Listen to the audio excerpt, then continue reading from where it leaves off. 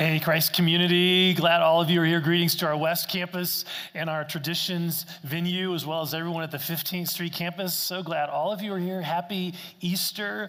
We're a church that believes that when we gather together like this, God shows up and he does some cool things in our lives, in people's lives. And that really is what Easter is all about. Jesus is not in the grave, he's alive, which means that he is eager to do things in our lives. It doesn't matter where you're at spiritually. It doesn't matter how long it's been since you've come to church or how far away from God you might feel. None of that matters to Jesus. And here's why. It's because Jesus is a giver of hope. That's what he does. That's what he specializes in, dispensing hope to people who feel hopeless, to people who are struggling to hang on to the little hope that they still have. You know, hope is a very significant thing for us as humans. I heard someone or read someone say that human beings can live for 40 days without food and 4 days without water and 4 minutes without air, but we cannot live for 4 seconds without hope.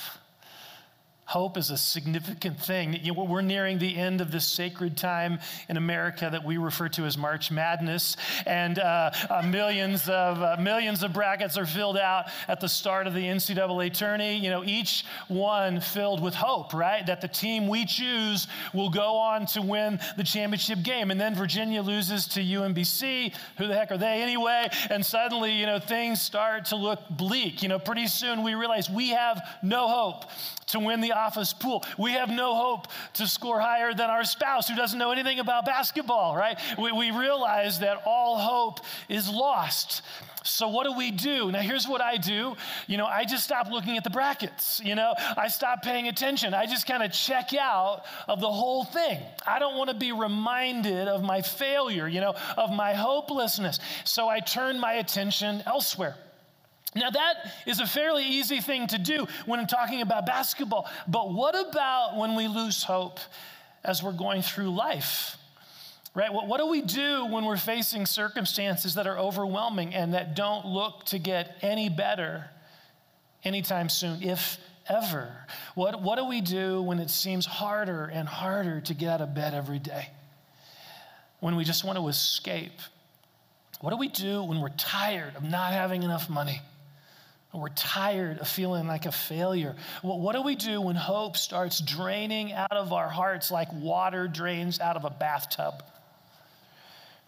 Given the recent suicides in our own community, this question is not theoretical. It is where so many of us live. How do we find hope? How do we hang on to hope?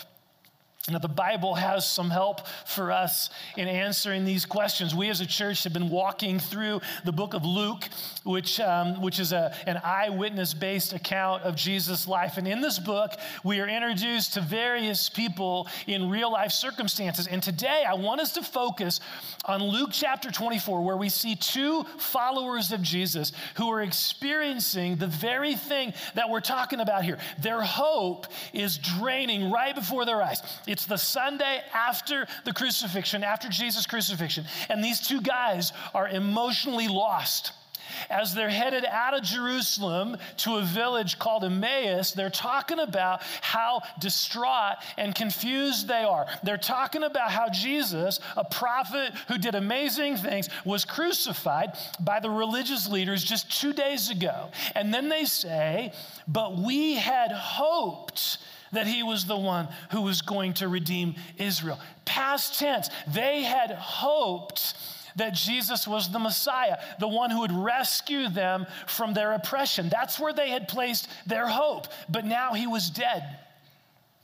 They also mentioned that some of their fellow followers, some women in their group, had seen a vision of angels that morning at the tomb of Jesus, and these angels told them that Jesus was alive. So there was this glimmer of hope, but they didn't really know what all of this meant. They were stuck in this place of despair and sadness about the death of Jesus. Now, what I love about this passage is how easily each one of us here can place ourselves in this story. Because in so many ways, we are just like these two followers of Jesus. We believe in Jesus, and yet life has perhaps thrown us some curveballs, some things that don't seem to fit with our understanding of what Jesus should be doing. And so we find ourselves sad and confused, feeling like we're losing our hope. We had been hoping for a totally different outcome, a totally different life trajectory, and yet here we are in this place, struggling to hang on to hope. Now, what is so cool about this passage is how Jesus ministers to these two people in this place, how Jesus brings hope to them in their despair, because it's the same way he wants to bring hope to us. So how does the resurrected Jesus bring hope to us? First of all, he walks with us. He walks with us. Luke tells us in verse 15 that as they talked and discussed these things with each other, Jesus himself came up and walked along with them, but they were kept from recognizing him. He asked them, "What are you discussing together as you walk along?" Now, I don't know about you, but this is not what I would expect Jesus to be doing a few hours after his resurrection. He has just defeated death, right? He has just moved these heavy stones, come out of the tomb. I mean, this is like the key event in the history of humanity. You'd think that morning he'd be showing himself to as many people as possible, as many important people as possible. Maybe he'd be renting out stadiums or whatever. But here he is, casually walking alongside these two ordinary people. We don't even know one of their names. And he's asking them questions. He's interested in what is on their hearts. I mean, why is Jesus hanging out with these guys? Doesn't he have something better, something more important to do? Apparently not. Because this is important to him. These two people are important to him. And I want you to know you are important to him. You are important to him. See, I'm glad these two people are ordinary folks because it means that each one of us here can place ourselves in this story and see how Jesus wants to engage with us. Now, granted, Jesus there, he was in the flesh in that encounter, but here's the deal, folks. Later on, when Jesus physically left the earth, he sent his Holy Spirit to live in anyone who places their trust in him. And Jesus described the Holy Spirit as his very own presence. So the Holy Spirit is the very presence of Jesus in us. It doesn't matter how hopeless or lost you feel. It doesn't matter how many times you have failed or how far from God you feel. If you are looking to Jesus, he is walking with you. You don't have to do anything to earn his attention or to keep him near. He is with you. He walks with you. Now, I love the fact that these two guys are walking with Jesus, but they don't realize it initially. They don't recognize him. And boy, does that sound familiar, right? I mean, how often are we going through life believing in Jesus, but not aware of this reality that he, the resurrected Messiah, is with us. He is walking with us. He is living in us. He is concerned about what we're going through and what we're facing and what we're experiencing. I saw a quote from Pastor Stephen Furtick last week. He said this: "Knowing who is with you is better than knowing where you're going." Knowing who is with you is way better than knowing where you're going. I love that. See, when we are feeling hopeless, one of the most important gifts Jesus has given to us is himself. He is with you. He is walking with you. He will not leave you or forsake you. No matter what you are going through, he is in your corner. He is for you. You matter to him. You are important to him. He is with you. Now, there's something else that Jesus does in this passage that can bring hope to our hearts. Not only does he walk with us, he also speaks to us. He speaks to us. Look with me, beginning in verse 25. Jesus said to them, "How foolish you are, and how slow to believe all that the prophets have spoken. Did not the Messiah have to suffer these things and then enter his glory?"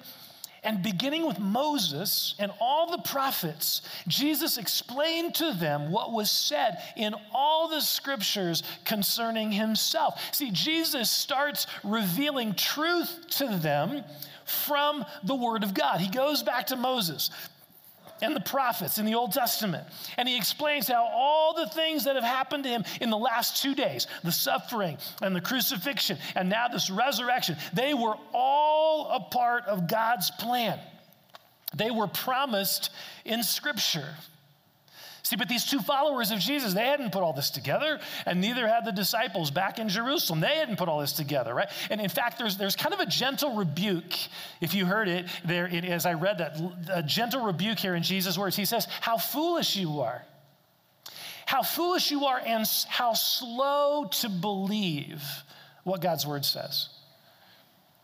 How many times could Jesus say the same thing to us? His word is filled with his truth and his promises. But when we're going through difficulties and hard times, we often disconnect from his word. The very thing we need, we disconnect from it. We disconnect from church. We disconnect from our e-group. Rather than reminding our hearts of God's promises and his truths, we start focusing on our circumstances. We start filling our minds with things that aren't true, with lies that we believe. God doesn't care about my situation. God has abandoned me. God doesn't love me. God doesn't have a purpose for my life. We start believing those things, but every one of those things I just said is a total lie.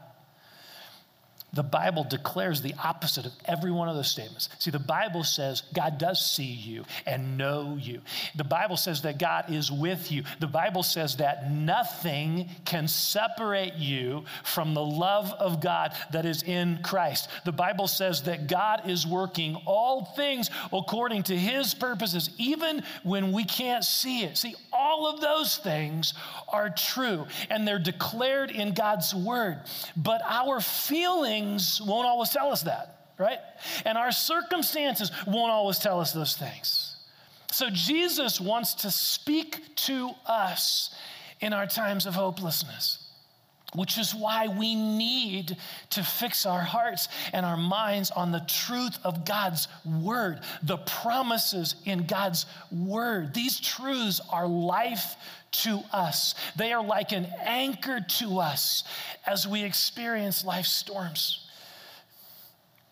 Many of you know I'm a K-State fan, a Kansas State graduate, huge fan of football, basketball. And so I was very excited when my Wildcats won their first game in the NCAA tournament.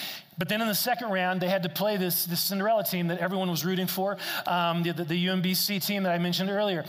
Now, K-State was favored to win that game, but as I was watching that game, I was a basket case. You know, I was yelling at the TV, and I was griping about every call, and I was, yelling about turnovers and all that stuff. I was so nervous in the final few minutes. I was so nervous that we were going to lose in the final few minutes.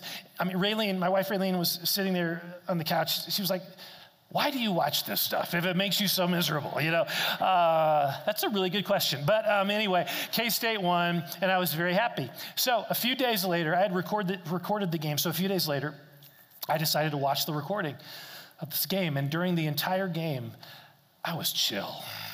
I was relaxed, right? I was happy. Even when turnovers happened, I was totally happy. Same game, totally different experience. Why? Because I knew how it was going to end. Knowing the ending made all the difference in terms of how I experienced the game. See, folks, when it comes to life and God, we know the ending. We know the ending. We know Jesus' resurrection. Jesus' resurrection reminds us of the truth that he is Lord over everything, that he is orchestrating all things, even the most darkest circumstances. He is orchestrating all things for his purposes. And one day in heaven, we will see him and we will experience the fullness of his kingdom and his life and his love forever. We know the ending of the story, which can help us in the midst of the challenges we're experiencing now. We can relax in Jesus, knowing that he's working all things according to his purposes. As he walks with us and he speaks to us, that hope can continue to sustain us. Now, there's one other hope-inspiring reality in this passage that I want us to see. It's something I'd never seen before until someone pointed it out a couple of weeks ago. When the three of them arrive, these two guys and Jesus, when they finally arrive in the village of Emmaus, they invite Jesus to stay with them. Here's what we read in verse 30. When he was at the table with them, he took bread, gave thanks, broke it, and began to give it to them. Then their eyes were opened, and they recognized him, and he disappeared from their sight.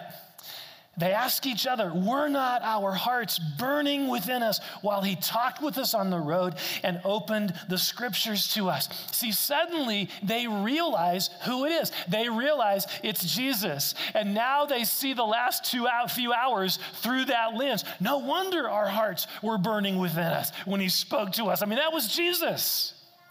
Now, for as long as I can remember, I have understood this passage to say that when Jesus broke the bread, there was a supernatural thing that happened, causing these two people to recognize him.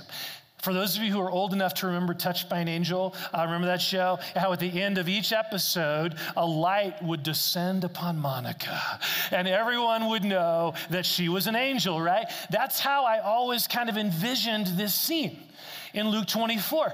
But now I don't think that's what happened. I don't think that's what happened. Look up here for just a moment. Look at me for just a moment. Luke tells us that Jesus, he took the bread and he gave thanks.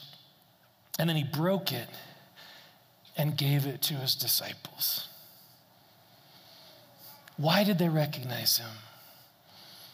Because they saw his scars. They saw his scars. Their Messiah had scars on his hands. Visible reminders of the suffering that he endured for us. We don't have a God who is removed from our suffering. No, we have a God who has scars. We have a God who knows what suffering feels like. So when you find yourself losing hope because of the pain of this life, the struggles and failures and medical diagnoses and challenges, I urge you to look at Jesus' scars. Look at his scars. Remember that he knows what it's like to suffer injustice and rejection and pain. Folks, our hope is not a pipe dream. Our hope is not a fantasy. Our hope is reality because of the scars of Jesus. Don't let any circumstance, no matter how hard or difficult, don't let any circumstance rob you of this amazing hope that you have in Christ. I was talking the other day with a person from Christ Community who had gone to prison a few years ago for fraud, and the way the whole thing went down was heartbreaking in terms of what felt like injustice, and then the accusations, and then the trial, and then the sentencing, and the impact on his family, and the loss of most all of their financial resources, and then having to go to prison and experience that horrible, dark place. So he's not a big guy, and so I just asked, he was telling the story, and I just asked him, how did you survive in prison? How did you survive? And he talked about having his life threatened multiple times and experiencing God's supernatural protection. He talked about how difficult it was emotionally to be in this dark place, and how prayer and time in the Word every day, just on his knees, and prayer and time in the Word became so important to him, helping him hold on to hope. And then he said that every night he got to call his wife and talk for 20 minutes on the phone every night. And he said this was his lifeline, just being able to look forward to that phone call every day. And often, he admitted, there wasn't much to talk about, right? What's he doing in prison? It's new today than yesterday, right? There wasn't much to talk about. But he said to me, with tears, I could see tears come into his eyes. He said to me, before they hung up, she would always say to him, I'll be here for you. I'll be here for you. And those words were an anchor of hope to his heart. See, Jesus says the same thing to us. No matter what we're going through, no matter how dark and overwhelming things seem, Jesus is constantly saying to us, I'll be here for you. I'm not going anywhere. I'll be here for you. I'm with you now, and I promise that I will never leave you or forsake you. In him, we have hope. Now, as a way to bring this message to a conclusion, we want to show a story of a couple in our church on this journey of hope. So let's watch this video.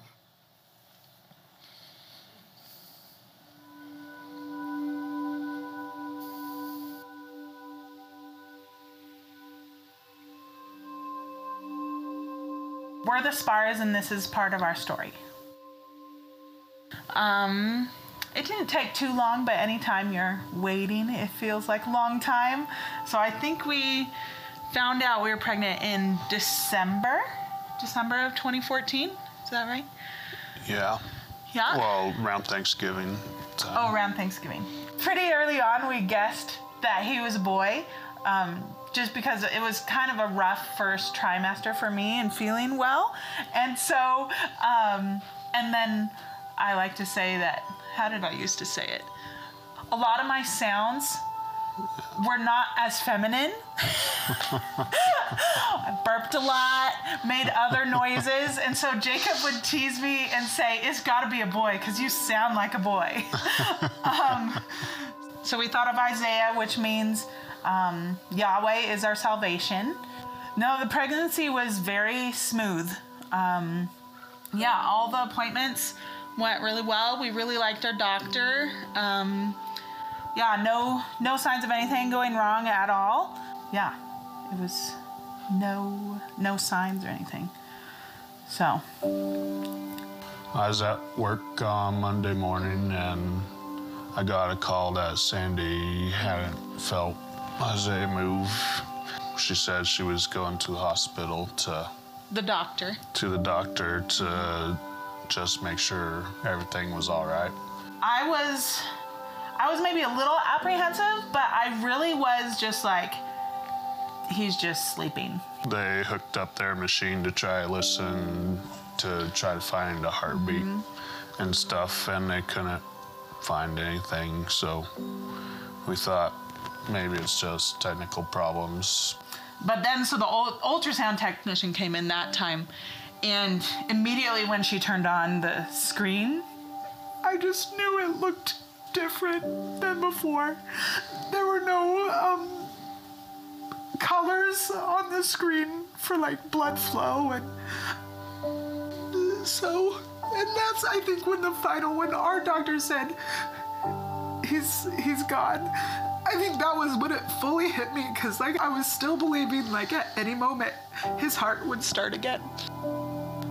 We were crying and asking what happened, and the doctor said in cases where it's a full term, then the heart stops. We often never know why. The only thing we thought about or dreamed about was him being born, and then it was just gone. And just two of us again. Yeah. The whole thing was horrible, obviously, but I remember a key moment was in the surgery room right before the C-section. There's no other word other than palpable is the best word I have come up with, was that there was a palpable presence of Jesus. Like, no way anyone can convince me that Jesus wasn't right there. And it wasn't joyful, but there was joy amidst the pain.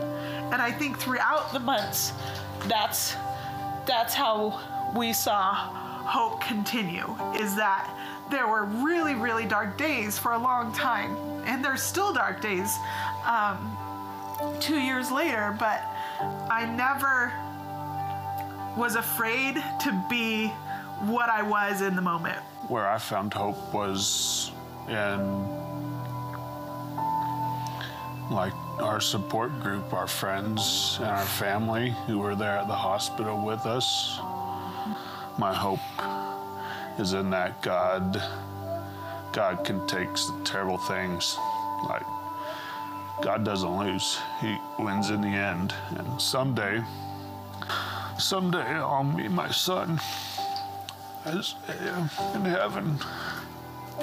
We, 2 years later, we're pregnant again with our daughter this time. Thought of her name, Hope Noel, as one name, because hope is a longing expectation, and Noel is Christ's coming or Christ's presence on earth.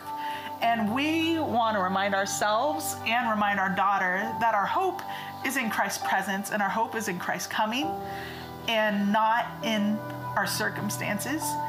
I'm not thankful that Isaiah died, but I'm thankful for things that have happened in us, in our hearts, as a result of it. I am by nature, by my sinful nature and old nature, a worrier. Because of Isaiah's life in my womb and Isaiah's death and our experience of grief, my hope is that in facing those fears, that'll be quicker to turn to God and quicker to say, your will be done, and I'm excited for the end result in heaven. All we can do is take one step at a time and just trust that God will be with us every step of the way. Let's pray together.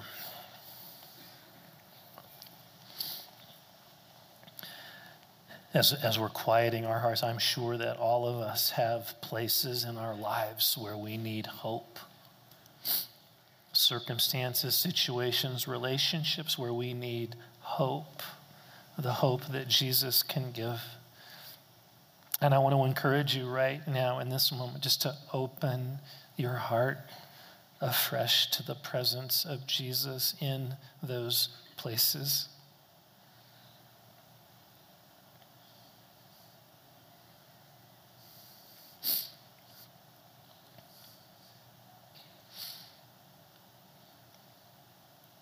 Lord Jesus, thank you that you are with us. You walk with us, no matter what we're going through. And I thank you, too, that you speak to us through the presence of your Spirit, through your word. You speak to us truths that we can hang on to even when we don't feel them.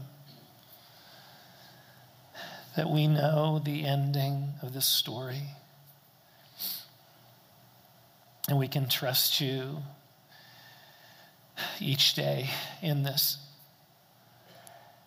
And we thank you, too, for your scars that remind us you know what it's like to suffer.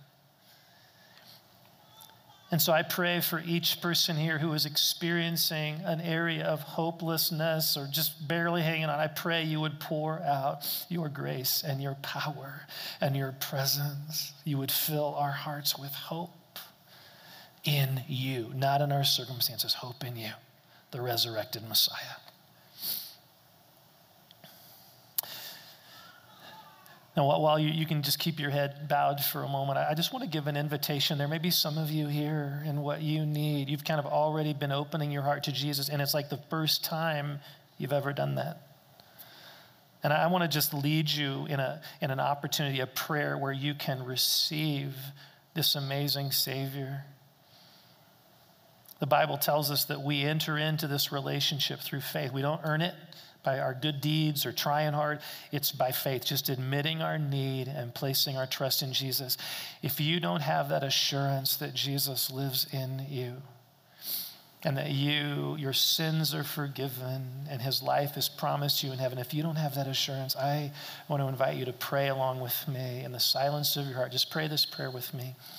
Dear God, I acknowledge that you are holy. You are creator. You are holy, and I'm not.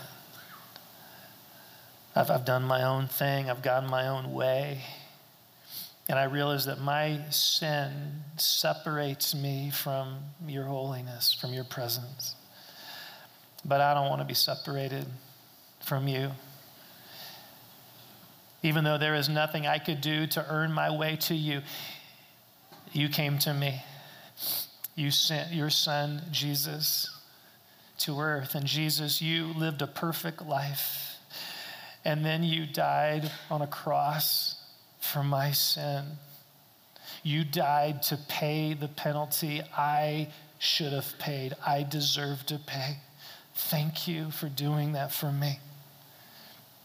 And I choose to place my trust in you alone. I bring you my doubts and questions and fears and failures and sins, all of that. I bring that all to you, and I leave it with you. And in exchange, I receive your life. I receive your forgiveness. I receive your presence living in me forever and ever. Thank you, Jesus. Help me now grow in my relationship with you. So God, I pray for anyone who prayed that prayer. Thank you that you now live in them. Continue to help them grow in you. And if you prayed that prayer, anyone prayed that prayer, I encourage you, tell someone, and be sure and sign up for Alpha. Would be such a wonderful next step. You heard about it earlier in the video. A wonderful next step for you in this new relationship. So God, thank you for the hope that we have in you, and we celebrate that hope now. We love you, God. We celebrate that hope through song. Thank you, God. So why don't we stand? We're going to sing just a couple more songs here. So let's stand. If at some point you want to sit down, that's totally cool. But let's celebrate this amazing Savior who is ours and in whom we have hope. We love you, Jesus. We welcome you. We worship you. Thank you, God.